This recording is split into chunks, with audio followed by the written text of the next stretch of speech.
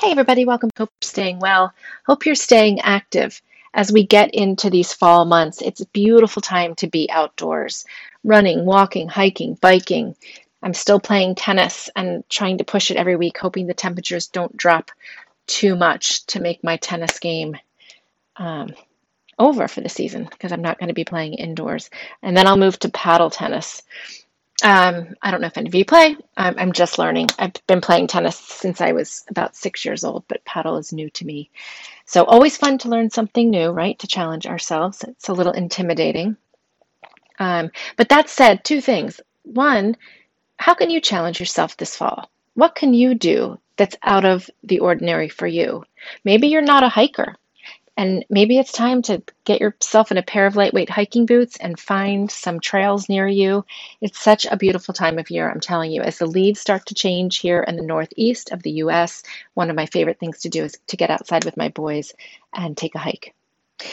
That said, it's the end of the season for a lot of people for summer sports, and I'm noticing tons of injuries.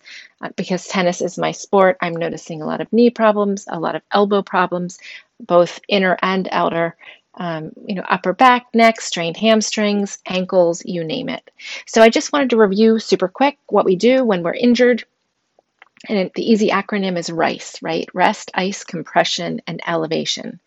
It's been that way for a long time. We've been saying that about injuries. But I think things have shifted a little. So stay with me here. Rest used to mean don't use it, right? If it's something that hurts, you can put in a sling, or maybe it even needs to be on crutches. But I also want you to realize that there needs to be active rest. There needs to be some healing happening.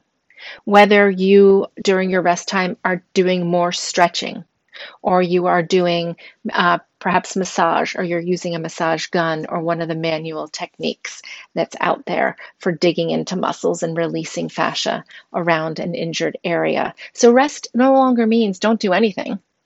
It means let's not work the area that's sore, but let's try to heal it. So it's more active rest. Ice is always still good for acute injuries. They say 20 minutes every hour. I like to use an ice Dixie cup, a paper Dixie cup that I fill with ice, or excuse me, fill with water and freeze so it becomes ice. I can peel the paper down, and then I hold the bottom of the cup and I'll do a circular massage. I was doing that regularly when I had tennis elbow 2 years ago.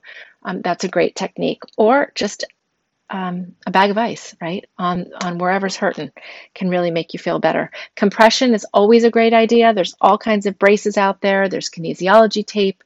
I recommend you talk to somebody if you're maybe a pro, for instance, if you're playing tennis, or somebody at your gym if you're not sure how to wrap your injured area, because you can do more damage than good if you're not doing it the right way. But compression is always a great idea. And elevation is the last part of that RICE.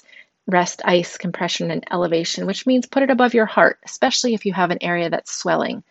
An ankle that's swelling, you're laying down within a good, 2 or 3 feet above your heart, not an inch or two. We really want to raise the affected area, the shoulder, the elbow, the hand, above the heart.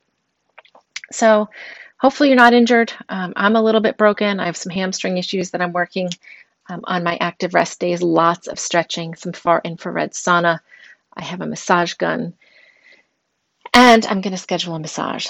So hope you're taking care of yourself. That was a little long for today, but lots to talk about as we get into fall. Lots of places that we can think about getting more movement safely.